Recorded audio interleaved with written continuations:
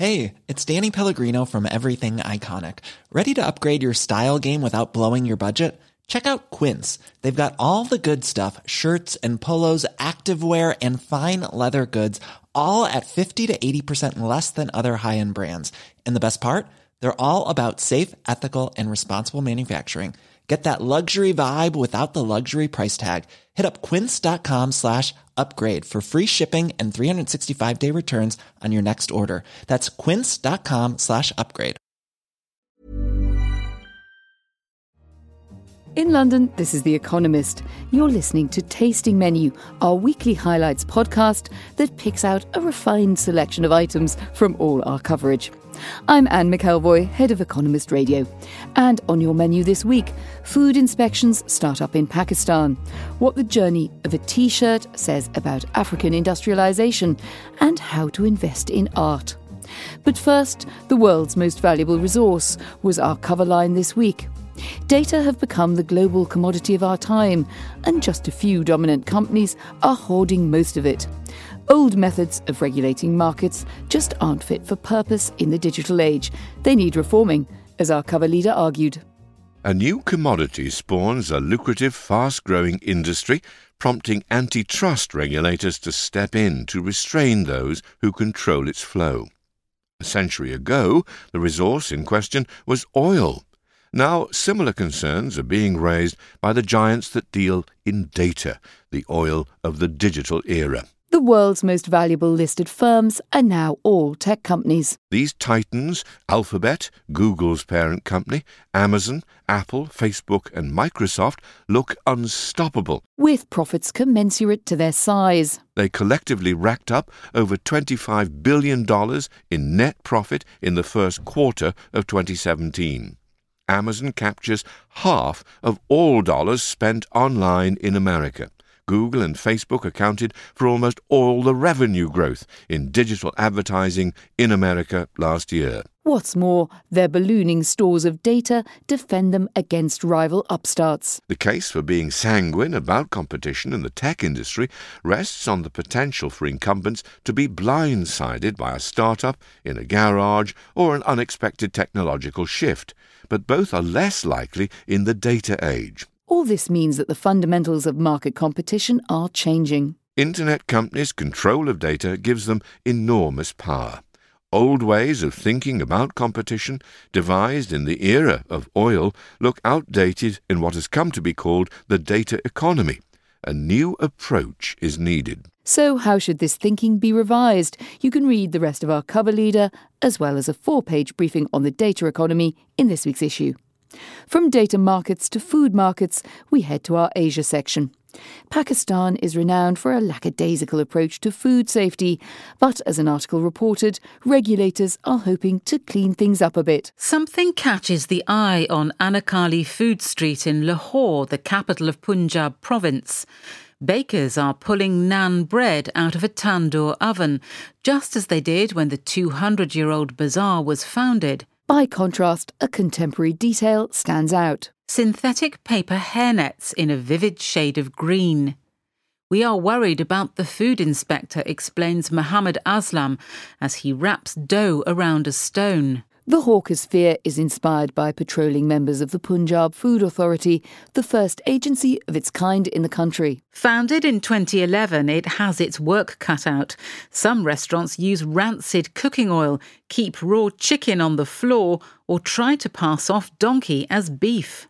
This level of food standards is sadly not rare here. Such a scandal is the state of hygiene in Pakistan's restaurants that television shows about crime often feature exposés of particularly abhorrent eateries, using jerky footage from handheld cameras. Even those who serve with silver spoons aren't exempt, and all try to keep things behind closed doors. Most of them do not welcome visitors to their kitchens. Your correspondent asked to enter several in Lahore, in both down-at-heel establishments and ritzy ones, and was barred each time. So will the inspectors be able to freshen things up a bit? Find out in this week's issue. Leaving Pakistan's dirty kitchens, we head to the Middle East and Africa section, which served up some lessons in industrialisation. The section's leading article tracked the creation of a T-shirt to explore the potential of an industrialised Africa and the barriers it must overcome. Hundreds of bright blue T-shirts with the slogan "Smile" pass down a row of tables where they are inspected, folded, bagged and tagged. From here they will embark on an arduous journey of more than 1,000 kilometres. A lorry will haul them from Kampala, Uganda's capital, across Kenya to the port of Mombasa.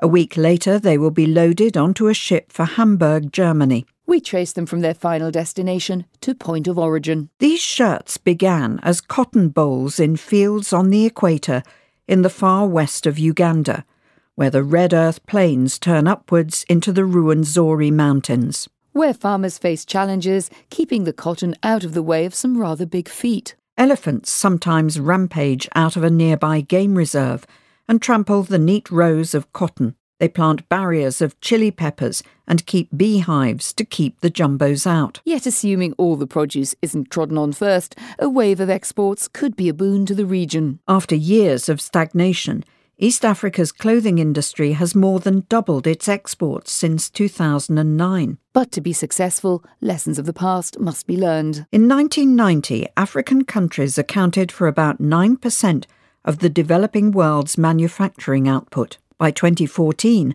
that share had slumped to 4%. As the world's labour-intensive jobs left the rich world for countries with lower wages, Africa lost out to Asia because of bad governance, political instability and poor infrastructure. Another shift of similar proportions now seems in the offing as China grows richer. Time for a soupçon of Economist Radio's other output this week. And in the week ahead, Badgett columnist Adrian Wooldridge joined me as the election campaign gets underway in Britain. I asked him why the Conservative Party seems to be doing so well in a time of populist challenge. They are absorbing the populist impulse. In other countries, populism has destroyed established parties. In Britain, because the Conservative Party has always been good at absorbing other parties, it's absorbed the industrial upper classes, it absorbed the industrial working classes, it absorbed the middle classes. Because it has a very indefinite ideology, it can absorb pressures from outside, and we're seeing that here. In this Wednesday's Science and Technology show, Babbage, we explored a new technique of bioengineering, which splits open cells, ditches the flotsam and jetsam, and puts the rest to good use. Here's Hal Hodson, our technology correspondent, explaining why researchers are trying to bypass nature's own method. The reason you want to do this in the first place is because when you try and use cells to make things, you have to grapple with the cell's own agenda. You have to work around the fact that the cell, for instance, wants to go on living and reproducing. And if you are making, say, a fuel that happens to also be a solvent, you might end up dissolving the very thing that is producing the solvent before it can make very much of it. And so cells and life in general is a little bit inconvenient. For your convenience, Babbage is available each Wednesday. In Money Talks, our weekly podcast on business, finance and economics, we reported on a new wave of support for Warren Buffett.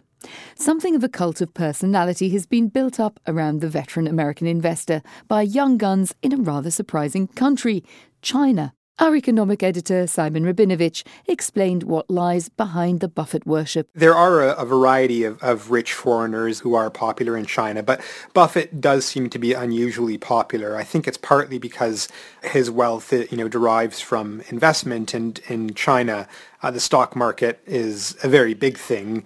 There's lots of investors who fancy themselves as being sort of the second comings of Warren Buffett. Are there any budding Buffetts out there? Take a listen to Money Talks to find out. For those wanting a little investment advice, look no further than our books and art section. We reviewed a handy new tome entitled Market Insights for Everyone Passionate About Art. It seems to offer exactly what it says on the cover.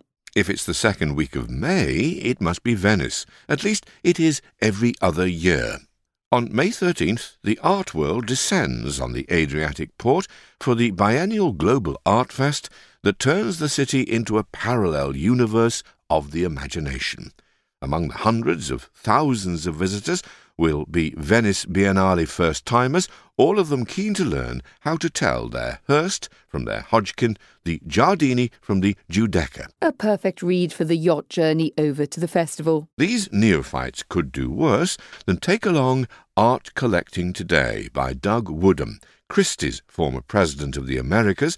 Mr. Woodham's book is an elegant, amusing and perceptive guide to a market that is often long on hocus-pocus and short on transparency. Our reviewer enjoyed what it said about the way the art market really functions. Mr. Woodham explains why buying art is easy and selling much harder, why the markets for artists such as Amadeo Modigliani, Yayoi Kusama and René Magritte are all very different, and why art buyers can fall foul of unintended consequences, including spats over cultural property, endangered species and taxes. And aside from lessons for the newbies, some words for the well-versed too. Art is more than just another asset class, which is why some of the book's finest anecdotes appear in special sections called Avoiding the Scoundrel's Corner, Parts 1, 2 and 3.